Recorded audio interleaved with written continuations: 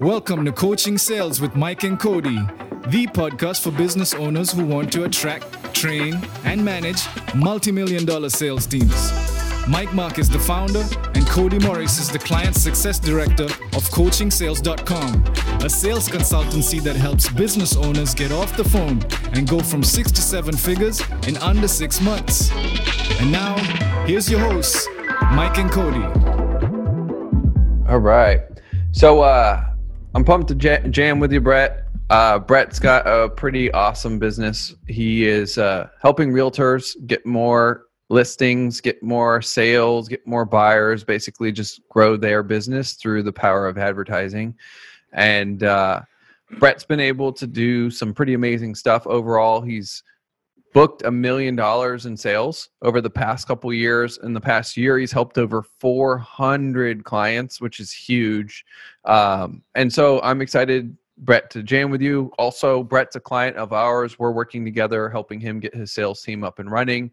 And so it's been exciting to see now that he's got his fulfillment locked down, helping him scale the sales and just his journey throughout this process of scaling. So welcome, man. Grateful that you joined us. I guess the place that I think I really want to start, like the thing that's like the juicy, interesting thing to me is you hit a ceiling at a point, right? And I know you told me kind of before we were on air, and I remember in our initial conversations as well, that you doubled back, you kind of like had to get your fulfillment tight. What happened when you hit the ceiling? What was the cause of that ceiling? And like, let's go into that. Yep. So for us, it was literally chaos, right? Thinking about my response the first time I said it, really came down to, it was just chaos, right? It was, you're doing, we didn't have essentially a machine built out, a factory line of like, hey, this is the onboarding, and then you handle this and you handle this, and pushing it along that factory belt, essentially, that machine. And so for us, it was just, we had one person doing a little bit of the onboarding, a second person doing a little bit of the onboarding, and then everyone doing a little bit of client fulfillment. And we thought it was really super dialed in until we got to 70 clients, and we were adding 4 or 5 clients a week. And we're like, this just can't go on forever. So we stopped taking clients. We essentially tripled our prices at that point, just to not take on anyone, and really fixed the issue, which started with the onboarding, but was fulfillment. And it really came down to, we weren't productized, right? We were just allowing our clients to essentially dictate, because I've always strived to like giving our clients the best service possible. And we just allowed them to just dictate what they wanted us to do. Ads that we know that are not going to perform for them, we would tell them, hey, we'll do it for you, but set those expectations. We shouldn't have been running it if we knew it's not going to perform anyway. So little things like that. So we got really focused in on what it is that we do, what it is that we're experts at, and then making sure that every single person on the team of fulfillment and onboarding has exactly one responsibility, moving forward, right? And so that's really what helped us, was just noticing it was chaos, and taking a step back to fix it, right? You highlight something interesting, which is the dichotomy sometimes that exists between service and leadership, right? You were giving them good service, but weren't necessarily being a good leader, it sounds like, because you were allowing them to lead you. Yep. In what they wanted, and then you almost had to take back your own leadership and like reclaim your expertise and be like, no, we're going to do it this way, or we're not going to do it at all. Which sometimes that's hard to have those conversations, especially early on. It is, but let me tell you, they respect you more, right? Your clients will respect you more, right? If you say yes, I'm going to do this, and then that one time you say no, even if you told them multiple times, hey, we shouldn't be doing this, I mean, it's a struggle, right? Because they're used to you doing whatever it is that they wanted. So yeah, when we had those conversations with the clients that were doing that with us, and they respected us, and we told them why. We explained, and then now moving forward, when we had clients coming on, this is what we do, this is what we don't do. Anything that's not on this list, we'll have that conversation, but it's probably going to be a no. And this is why. Yeah. Because this is what moves the needle forward. This is the results that you're going to get with what we're doing, right? We have a lot of data behind it. So that was the biggest thing. It's interesting because we've had similar issues sometimes with our team, which it wasn't an issue for me, like when I was doing parts of what we were doing, because I am comfortable saying no. And then like part of why I like working with higher level people is I don't know why I have like something perverse inside of me where like I would love getting doctors and like super smart people on the phone and then just making them feel like fucking idiots and like letting them realize that they're a fucking idiot. Like I loved it. I don't know. I got issues clearly. But so for me, like when I'm dealing with high level business owners to be like, no, this ain't how it's going to happen. Like it's so easy for me to lay down the law. But then with our team, I had to really coach our team to be able to start to do that and help them understand things. And sometimes like your team doesn't recognize the level of expertise that they actually have, right? Like we have, one of our guys on our team, he's been a part of like, I think a couple hundred different sales organizations, that's insane. Like, and I had to explain to him like, dude, you got to understand most of these people that are coming to us have never built a sales team, or they've built maybe one. If they're like an extreme example, they've built a couple, and you have like either anywhere between 100 to infinite times the amount of experience that they have. And so like I had to really coach our team on reclaiming that leadership as well, which is an interesting thing. And it's easy sometimes for you to do it, but I think sometimes it's hard for your team to balance that saying no and wanting to please the client at the same time. You know, how did you navigate that where you had to start to instill your team to have those hard conversations? So I definitely, and there's certain aspects that 100% what you're talking about, where like the team just wants, or they don't know that they have that expertise. They're not 100% certain with themselves, even though you are, and that's why you hired them and they fit the culture, right? But for us, when it came to the ads, like my team luckily just got it because they understood from my leadership that this is going to make our jobs easier, right? And give the clients the best results. We strive on that. Like that's like our one thing is clients' results is the only thing that matters. And so for us, it was easy for them. Where it still becomes an issue, and not even an issue, is like if there is a client issue or if there are certain things that they haven't seen before. It's just instilling them. And what I do is I get on call with them. And so our operations manager the other day was like, she took on a call, didn't really understand what was going on with that client because it was like a special case. There was one little tweak to what we're doing, right? Which doesn't matter. But she didn't take ownership of the call. And that's what I trained her on. It's like, you have to take ownership. We are the experts. You are the face of the company when clients are getting on calls. And so just letting her, instilling like that she can take over the call and take ownership, just like she was on a sales call, right? You want to take control of that call, not let it go derailed in certain ways. And so just understanding that they do have the expertise, like you said, giving them, right, the confidence that they need and giving them trainings, like really listening. Like I listen to the onboarding calls all the time, right? Even sales calls, stuff like that, giving them the advice and, hey, you could have said this, that this doesn't fit with our core values or whatever, and just letting them understand that. But for me, it was just giving them that confidence that they can make a decision, right? As long as it meets our core values. That was the biggest thing. But my team, luckily, when we made that shift to like, this is exactly what we do, they bought in because they understood that it would be that much easier for them. So how long did it take you to make the shift? And then the follow-up question to that was, what was the outcome? So it's an ongoing battle. It's one of those things that, so it took probably the initial change to our onboarding and client fulfillment probably took about 3 weeks. Then we tested it out with taking some clients on, then we broke it again. Then we fixed it. It's something you'll never 100% be satisfied or should be satisfied with. It's something like all pieces of of the value chain of your business should always, it's just finding where that one bottleneck is in your business. right? So for me, it took about 3 weeks, the initial one. Then it gets quicker every time because we have it really dialed in now, but it's only like, hey, this thing is not working properly. Like right now we're having an issue with our onboarding notes. It's just not enough, right?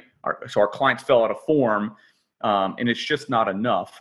So we filled out, we did a new onboarding form and restructured the email to explain why we're having to fill out all this information before we start running ads and stuff like that.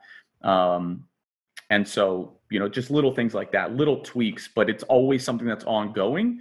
But if you have a good team, it shouldn't take too much. If you have systems and processes already in place. When you don't, then that's a nightmare because now you're trying to implement systems and processes. But luckily we already had those out. So it was 3 months or 3 weeks. And then now it's like a week max if we have an issue.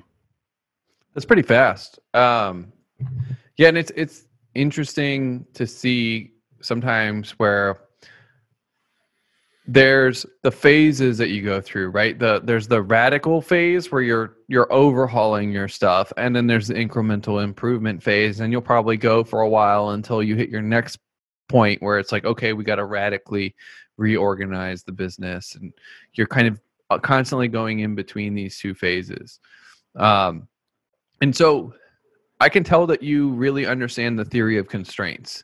And I want to highlight this for the people watching because a lot of the people watching don't understand the theory of constraints. And working with you has been so easy because you do understand the theory of constraints and you come like very clear on what your numbers are. You come very clear on what the data is saying, and you come also like just knowing the situation overall and what needs to be done. And so that's a big compliment to you because a lot of the people we're working with have no fucking clue what's going on. And it's okay, that's partly why they're here and they need our help. But the theory of constraints is this idea where effectively there's a bottleneck in your business at one time, and the constraint or the throughput of the system is determined by the constraint of the system. And then so what we find, because like with a lot of our clients who don't understand this, they're trying to attack multiple bottlenecks at once, right? And have you done that before as well? Like, have you tried to solve multiple bottlenecks at one time? Yep. So how I learned what you're talking about now is through one of my mentors and good friends, Austin Netzley, and his team. And I was trying to figure out everything at once and instead of realizing like, hey, what are the core functions of my business and where is the bottleneck actually at? Because you may think it's multiple things, but it's really one. Always it's one thing. Always. Yep. So yeah, I did have that issue before where it was like trying to do it all. Like, oh, we got to fix sales and we got to fix, it's just our marketing, So luckily I had, I had the mentorship. I paid for coaching and stuff like that to learn that stuff. And that is the game changer in your business, man, is really understanding where that one issue is and being able to fix it. And Austin always talks about move fast and break shit. Right, you're going to break something, but how fast can you fix it? Right? Yeah. It's hard too because there's other problems, right? And so you're focused on the bottleneck, but there's other stuff that's like in your peripheral vision, or it's kind of in you hearing it on the side of you, and your brain wants to stop paying attention to the bottleneck and then like look at it and focus and handle that, but you know that you can't. And so having the discipline to do that, it's like completely against what all of your instincts are telling you to do physically in the moment. And that's where it gets really hard. It's like there's a cognitive understanding, but then the actual doing of it is a completely another animal. So yeah, it is a struggle because you've done it one way so long, right? You've done it the wrong way so long.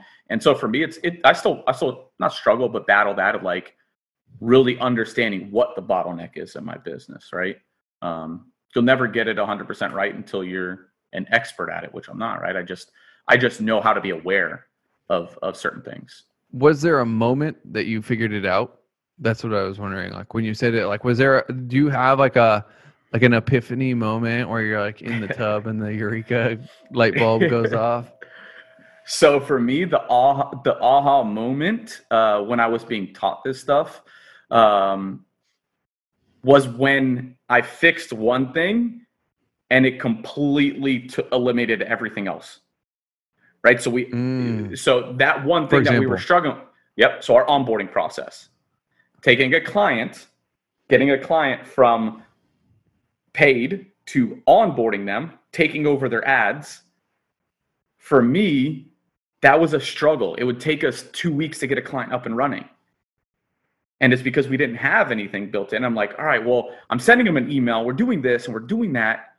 And for me, once we figured, like, our issues were the start. And what going through the training that I did, it was like your onboarding is the number one. Like, that's the first experience your clients have with you outside of the sales calls. If you screw that and fuck that up, they're going to cancel at the end of the contract because you're starting them off. You're in an uphill battle from day one, right?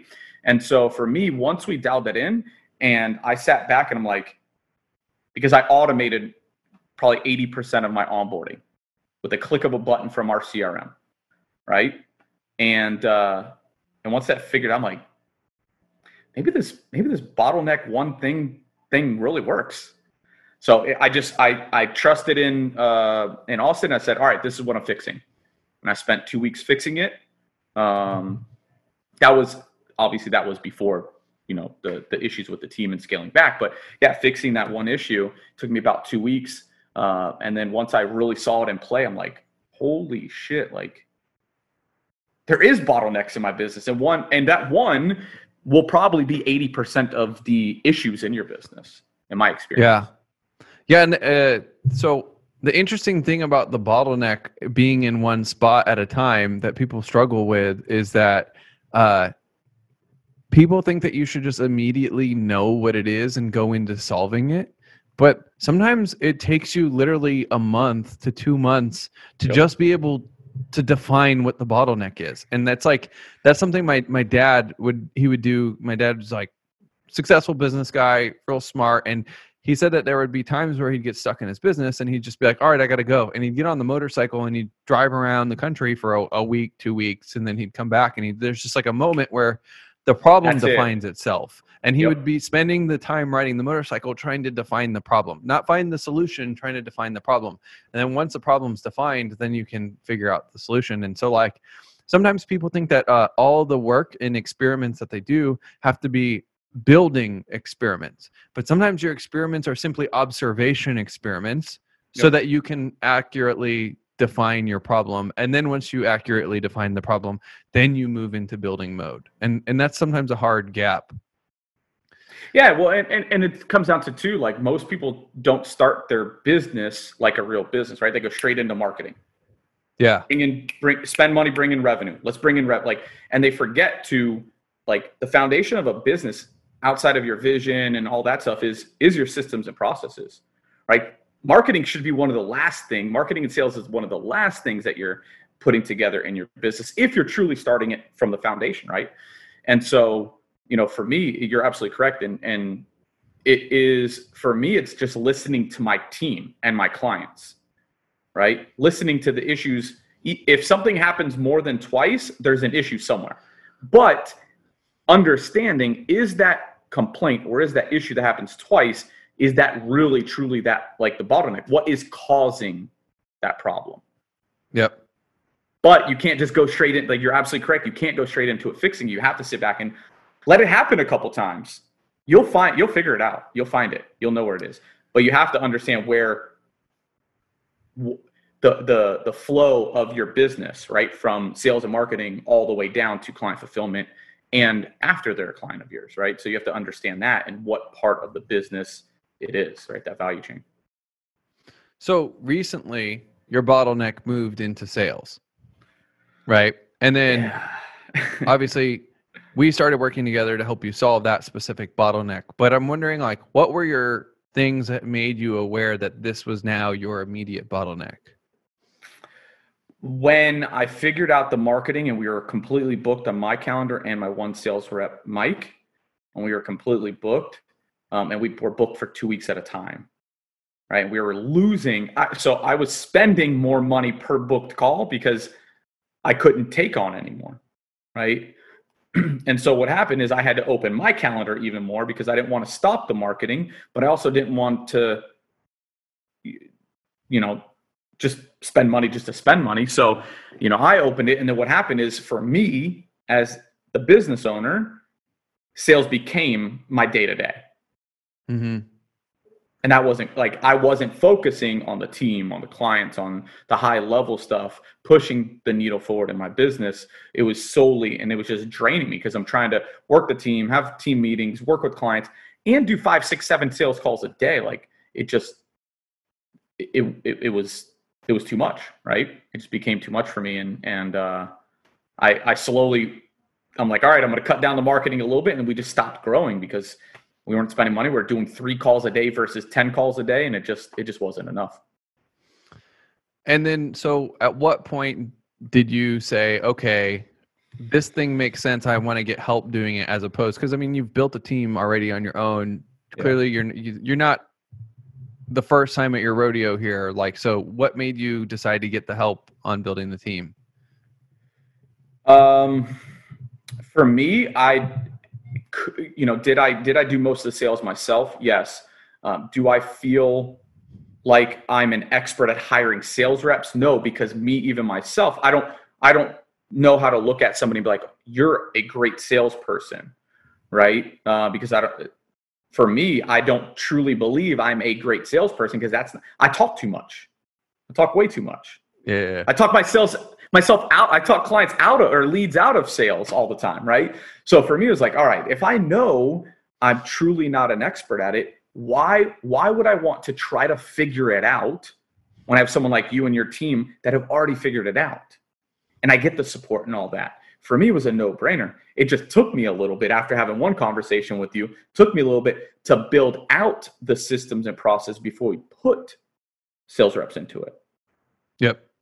Right. That for me, that was the one thing that I got from our first initial call was like, I'm physically ready, but I wasn't. And so for me, I just knew the amount of time it took me 3 months to build all this stuff out. I knew I didn't want to go another 3 months trying to train somebody. Yeah. It wasn't worth my time.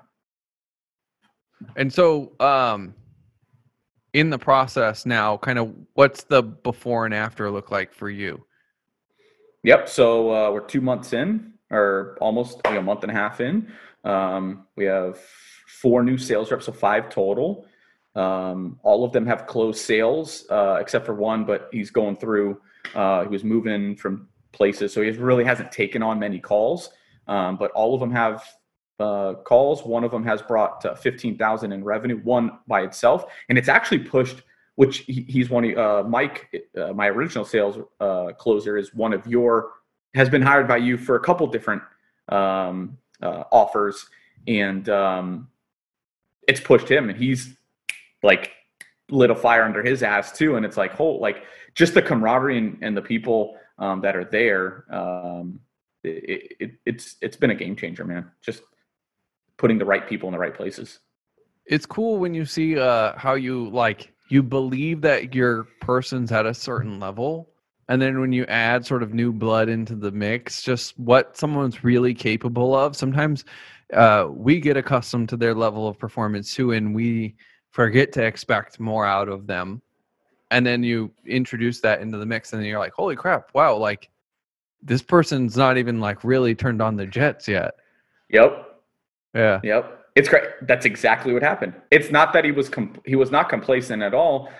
I just think it did something mentally to him that maybe he was complacent. I don't know, but knowing Mike, he's not like that. So I just think the energy, right, that these guys are bringing, wanting to learn, wanting to be successful, I think it's more that he wants to show them how it's done. And he truly does help them too, right? He answers their questions. If he has time, he'll jump on calls with them and do some training with them. It's I couldn't do it without him. And I think just the energy is really what, the new energy is really what changed. Yeah. I mean, there was a time where I was doing CrossFit, right? And it was I never knew how fast I was until I was doing CrossFit, because then it was like, now I want, like, I'm feeding off of the other people. And then I was like, I watched as I just was like, wow, I'm actually good at running. And I had this story in my life the whole time that like, I'm not very good at running.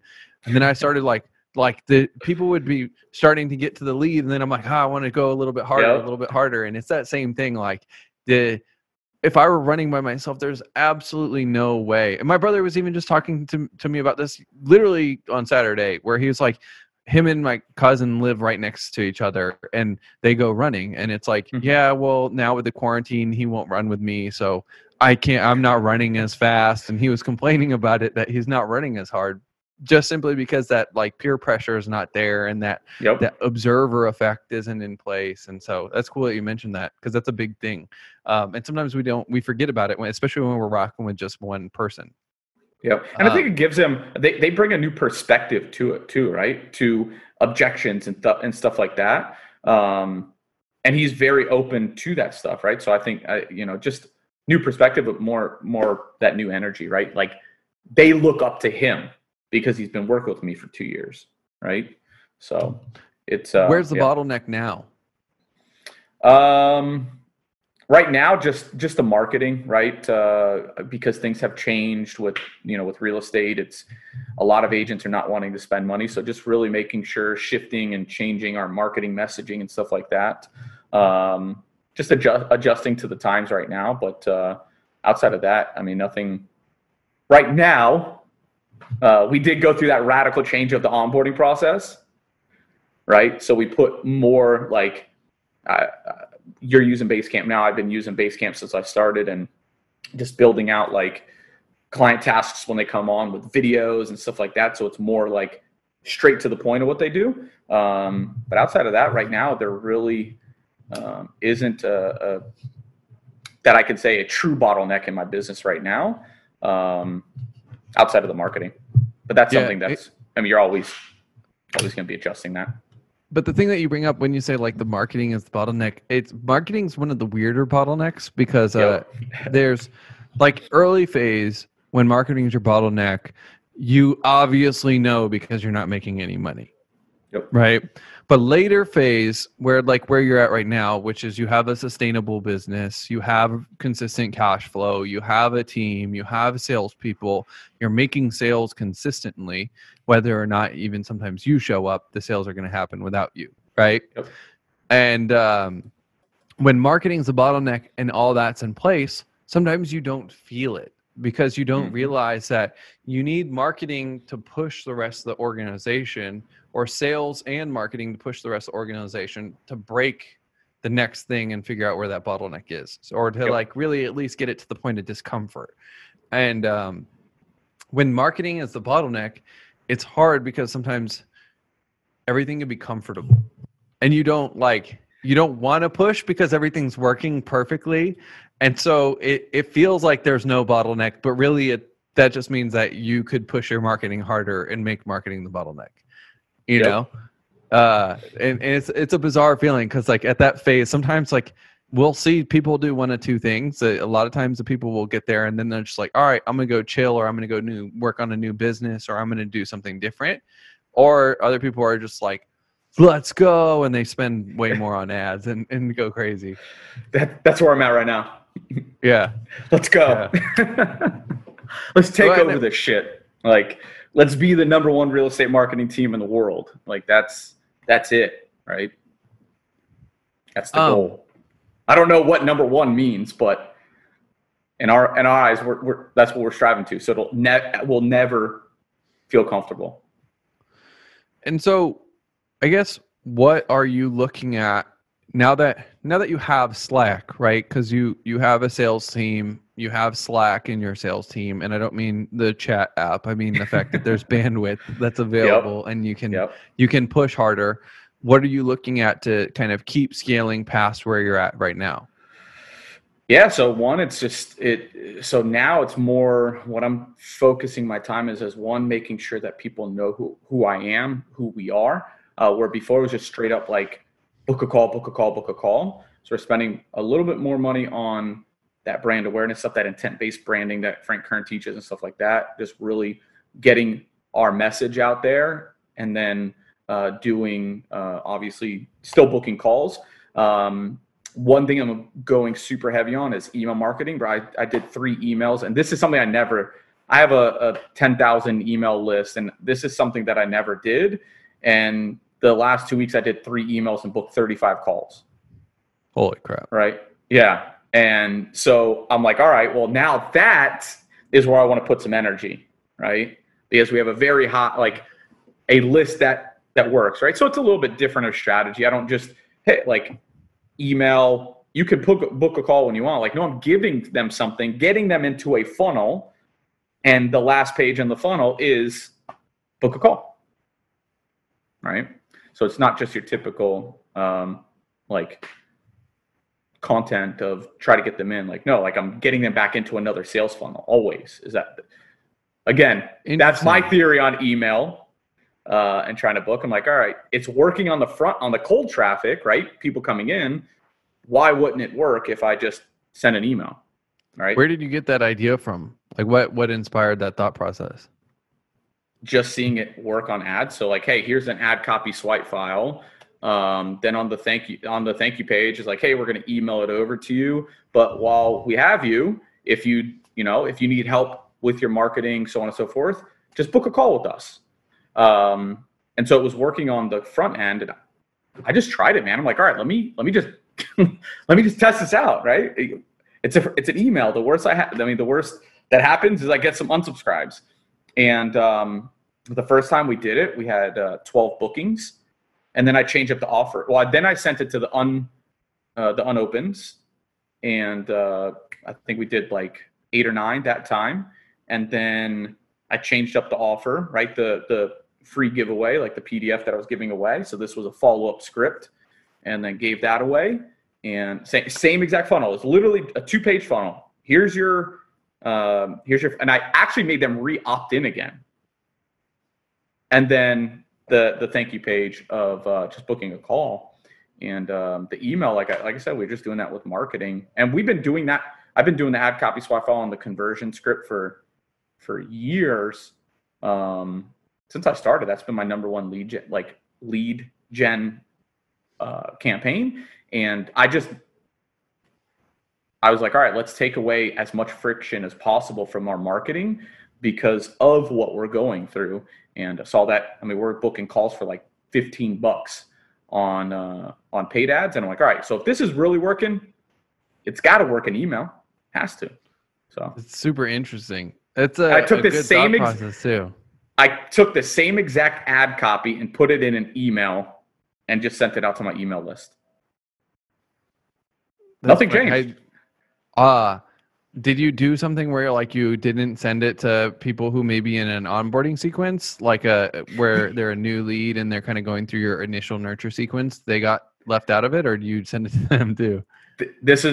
I'm telling you, I don't do email. That's one. I wouldn't say. I guess it's a bottleneck because I've never done it. I've never had outside of like I went through Sam Ovens' course and I do like a VSL and I wrote some emails in there instead of just like straight like book a call now. Like I changed it up a little bit and that works pretty well. So yes, if they were in that VSL, which is a couple hundred, then I wouldn't send it to them or current clients. Outside of that, I sent it to whoever. Even people that booked a call with us that told us no. We had somebody tell us no and came back and ended up signing up with us this time. Through that email. Yep. But it's so funny, dude. People are so funny because we respond to the ad and then we say no and then we respond to the same ad again. It's just like we don't even know because there's so much that's hitting us that sometimes we forget that we're responding to something. And we see it a lot too. Where do what? Marketing's right person, right time, right? I really think it's the right message, the right person at the right time with the right offer. That's all marketing is. So they just weren't in the right mind space at that time. And then we came back with the same exact thing. And it worked. Yeah. Yeah, so true. So I guess what are you looking at? Like, where are you now revenue-wise? What's your target? And kind of what do you see being this next gap now that your sales are off your plate? Yeah, so we being in real estate and the prices we were at and stuff like that, we did lose a lot of clients in the first couple weeks of we lost about 70% of our business, putting it on pause or whatever. Yep. And we're right back up to where we're at. So right under 50 grand a month right now. So trying to get back up to the 75, 80 grand a month is the goal.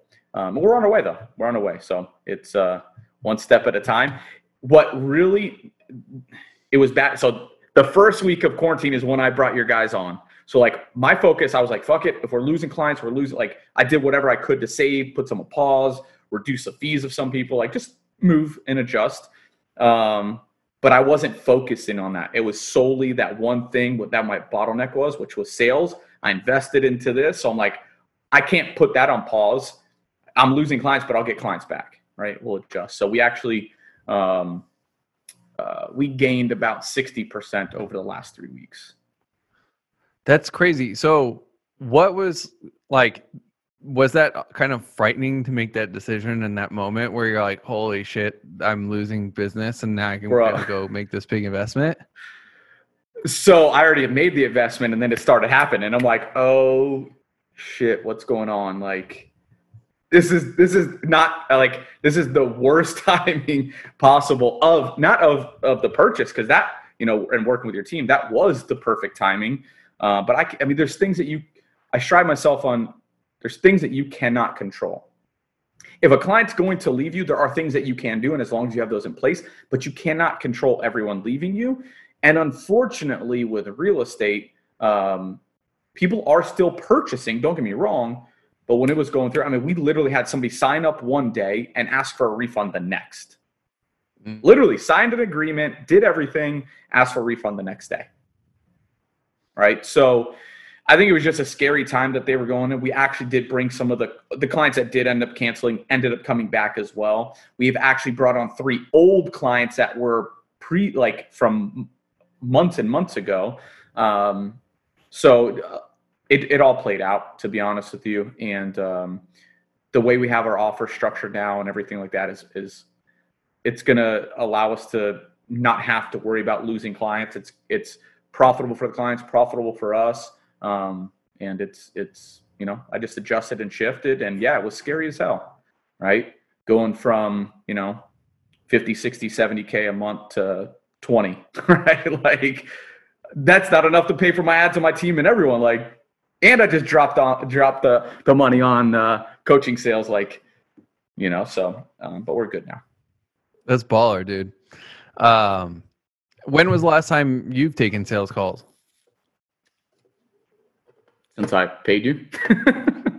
I literally stopped. I stopped, even though we had calls. Like I just stopped taking. I completely turned my calendar off. I'm like, my focus is building this out, and I haven't taken a sales call in probably 2 months now. What's that been like, bro? So I strive myself on being done by 10 o'clock, right? Done by 10. I don't know who wrote that. Maybe Tim. I don't know. I got it from somebody. And I really strive myself on doing that. And now I don't have, I wake up if I want to, but no matter what, I'm up by 7:30 and I'm done by 10, because now my one thing is so much smaller than, all right, I got to try to fit as much in before 10 before I got my sales calls. Right. So yeah, I still work all day, but my one thing for the day is always done before 10 a.m. So a lot less stress, man. A lot more energy, a lot more motivation. I'm able to lead the team now, where before it was just total chaos. Yeah, I feel like that's always a frustrating situation too, as the leader, because you're not giving it your best, and you almost feel like sorry for the people that you're leading, that it's like, look guys, I'm in this situation right now. Like, I know I should be doing better for you, but I just can't. And like, it really is it sucks, that feeling, because you want to do better, but you're in this place where it's like, I only got so much energy and so much time in a day, and I can't do that and like keep the ship going at the same time. Yep. And it's funny you say it, because with Kristen, my operation manager, like that's I've had multiple conversations with her like that. Yeah. It's like, I'm sorry, that's all I got. I'm only one person. I can only do so much, right? The really interesting thing too, we talk a lot with like our clients to get them ready for this stuff is when they go into it, it's like there's this period where sales is such a big bottleneck of time, especially when it is the bottleneck. So a lot of people will try to do it too early, but once it becomes a bottleneck, it's such a big bottleneck of time that once it's off of your plate, it's like so weird how much time you have back that normally what we see is people will feel guilt or shame because now they feel like they're not doing anything.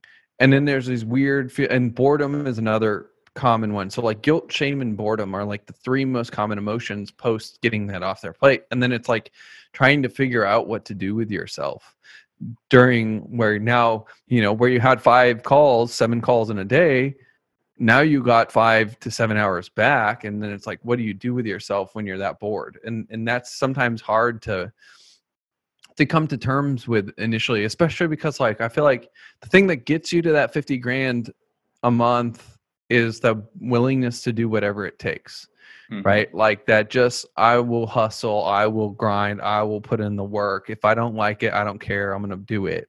And then once you get to that phase, like where you're talking about, you're done by 10 on your one thing, you have the rest of the day. Yeah, you could work. Sometimes you may not, sometimes you will continue to work. But like, even then when you're working, it's kind of like, it's not as urgent or stressful as a sales call is. Like a sales call, you got to call on the dot. Yep. And if you don't call on the dot, you're leaving a bad impression. And then you have to be there listening every single second. And that sort of like contract that occurs when someone books an appointment, it's very stressful compared to sometimes the other work. And so that lack of urgency and stuff, we see sometimes leads people to go break shit in their business. And we got to tell them like, dude, be comfortable being bored for a bit. Here's the thing. This is where my mind goes with that, right? Because that wasn't the case with me. Like I knew I wanted to stop taking sales calls. I knew I didn't want to work 10, 15 hours. Like, yeah, I wanted to do like, I myself at one point was working 45 clients by myself, right? So yes, and taking sales calls on top of it. Where my mind goes is those that feel that, doubt or, they feel that I should be doing something. It really comes down to you may have not had a true vision of why you're growing your business.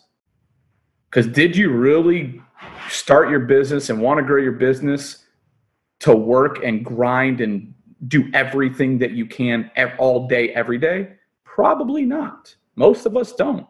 Most of us want to and start especially agencies, to get to a point where we can do what we really do have the true freedom when we have the team in place, the fulfillment in place, and I could just sit back and have a call with a client here and there, think about high level strategies and stuff like that. So I really challenge you. Like I had a clear vision that I wanted to give myself and my wife a certain lifestyle, but I didn't want to, I came from the real estate industry where I was working 10, 15, 20 hours a week, and I was at the mercy of my clients, right? Yeah. Well, because they can only go see properties at certain times, and right, this property's not available, and that so I was truly on this thing, answering phone calls, text messages all the time, and I knew that's not what I wanted, right? And so when I started Optimized Real Estate, it was really to get me to where what I wanted, the lifestyle, the true lifestyle I wanted, and it wasn't working 10, 15, 20 hours a day. Yeah, that's interesting because sometimes too, we want the thing that we do start it with the vision, but then in the process of pursuing the vision, we get so obsessed that we forget what that vision was. And I saw someone who's with us right now. I don't know if he's on live, but he was with us, Marquel. Marquel, if you're with us, what up? But to hear his story and kind of what he's gone through is so cool, to where he picks his kids up from school and plays basketball with them, and now his kid's starting a YouTube channel, a gamer channel. He's helping him start a gamer channel, and it's he does his thing, and he's done pretty much usually in the day by 3 at the latest, and he's not taking sales calls. This guy takes sales calls for him, and I remember when Marquel first got his sales reps from us, he went on a trip to the Grand Canyon and then got a deal while he was at the Grand Canyon with his kids. And it was that's kind of what it's all about, right? It's that's what it's, you got to have the reason and keep that in mind, especially when you get that freedom back, so that you can then start to architect your lifestyle around it. Yep, you got to have a true vivid vision, man. Well, like not just like, yeah, this is what I want, this is my goal. Like, no, what does it feel like? What does it look like? What does it sound like? I know it sounds cliche, but writing that shit down and understanding like this is why, like in the next 5 years, this is where I'm going to be at, and truly live it. Yes, it's going to change from time to time, right? That vision that you have, you may hit something, you may get that car that you wanted, but what does it look like? What does it smell like? What does it feel like? Because if we're not pushing towards that, it is just that obsession of the next deal, right? Yeah. Some people love it. Don't get me wrong. It's not. Some people, that's just what they're going to do all the time. For me, it wasn't. Yeah. Yeah, that's a good note. Cool, man. Well, if someone wants to learn more about you, where could they find you? So they can add me on Facebook, brett@optimizerealestate.com. They can email me. That's pretty anywhere, man. Facebook's the easiest. Facebook? It's cool. Yeah. And I'll tag Brett in here as well. So that way, if you guys want to check Brett out or connect with him, feel free. If you got anybody that you know in real estate, send him his way. He's got his systems dialed in, so you'll know they'll be taken good care of. And then do you do any sort of like referral partnership for people who do send referrals your way if they might be in a different niche and want to pass someone along to you? Yep. So we do, we have two different things, right? If they just want to just, hey, here's the client. If you close them, great. We do have a $300 referral that we give out once they close. We also do fulfillment. So if it's like, hey, I want to get into the real estate niche and you want to work with this client, but don't want to do the fulfillment, stuff like that, we also take on fulfillment side of things. So yeah, so either or. Cool. Love it. He says, do you close on a contract or do you close on a month-to-month? Contract always, 3 months minimum. 3 month. And then afterwards, do you transition into contract or do you transition into month-to-month? Month-to-month. Our average client stays with us for 8 to 9 months, 8.4 something months. So yeah. Just long. Like most guys in real estate are lucky if they got 60 days. Yeah. So that goes to show how much better your systems are. I do have like I said, the 3 month minimum. There's clients that just we couldn't make them happy. I'm not going to hold somebody to that if they truly are not happy with us, right? So yes, we have that agreement, we stick to it. But I've even fired clients before, right? So if they're just not a good fit or we're not a good fit for them, you just have that conversation with. But I've also been burned on the 1 month. You put all this energy, and anyone that's spending money, has commissions, all that, you're not profitable on month one. Yeah, there's no way. Yeah, there's no way. Especially the cycle time to actually close on a home. It's just simply too long that you can never actually measure your ROI. So he asked, how do you close on a 3 month? Because that's what he's having trouble with. So for us, that's just we just tell them it's this price, 3 month minimum, then it's month to month after that. I've not had anyone. We have some people that are like, oh, I just want to check the contract and they want to change it. We just pitch it as an agreement, right? Because really, in the end, that's really what it is. It's an agreement between yourself and my team. This is what we expect from you. This is what you expect from us. The issue with if it's real estate or whatever it is for the 3 months, is it really a good fit for you? Are they truly your ideal client if they're pushing you on a 3 month commitment? That's a good question. And yeah, I think to touch on that, the one is that actually your ideal customer? And sometimes your ideal customer isn't just a real estate agent. It's, you have to understand them in more depth. Like they're at a certain level, they've done maybe a certain number of things beforehand. And so like you have to get really granular on the psychology of not just the thing that they do on their, like as a job title, but the psychology of where they are. Are they a real estate agent just starting out, or kind of where in the journey are they?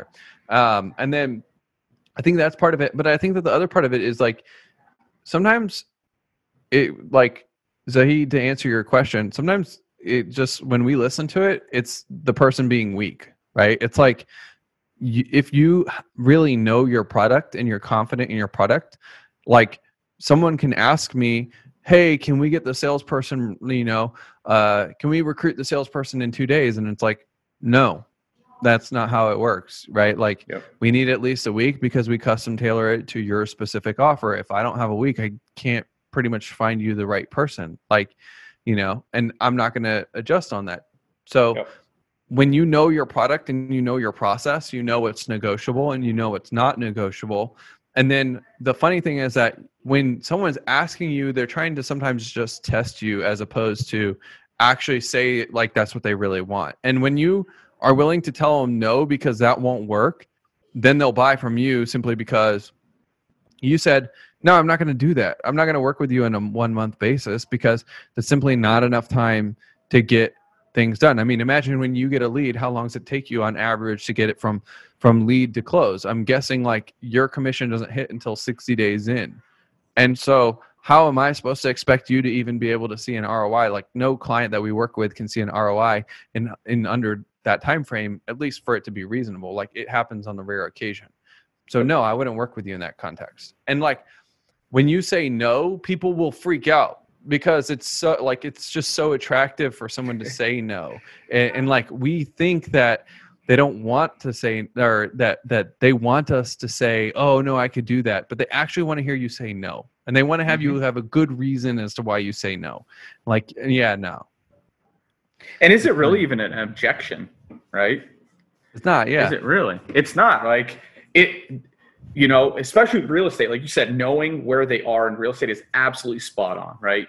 We don't work with clients under a certain price point, right? Or not price point, a certain point. So they have to have X amount of sales, do a number of deals, right? Even if they're a brand new agent and they sold 10 homes in the last 12 months, it's not enough. We are just going to be another expense for them, right? And so if you are another expense, that's probably what they're looking at you at, that those specific agents, they're looking at you as an expense because they don't have belief in themselves. So why are they going to have belief in you that you can change them, right? So is it really an objection to the price and your product, or is it more them explaining concerns with themselves that, but like you said, maybe just getting a no too, right?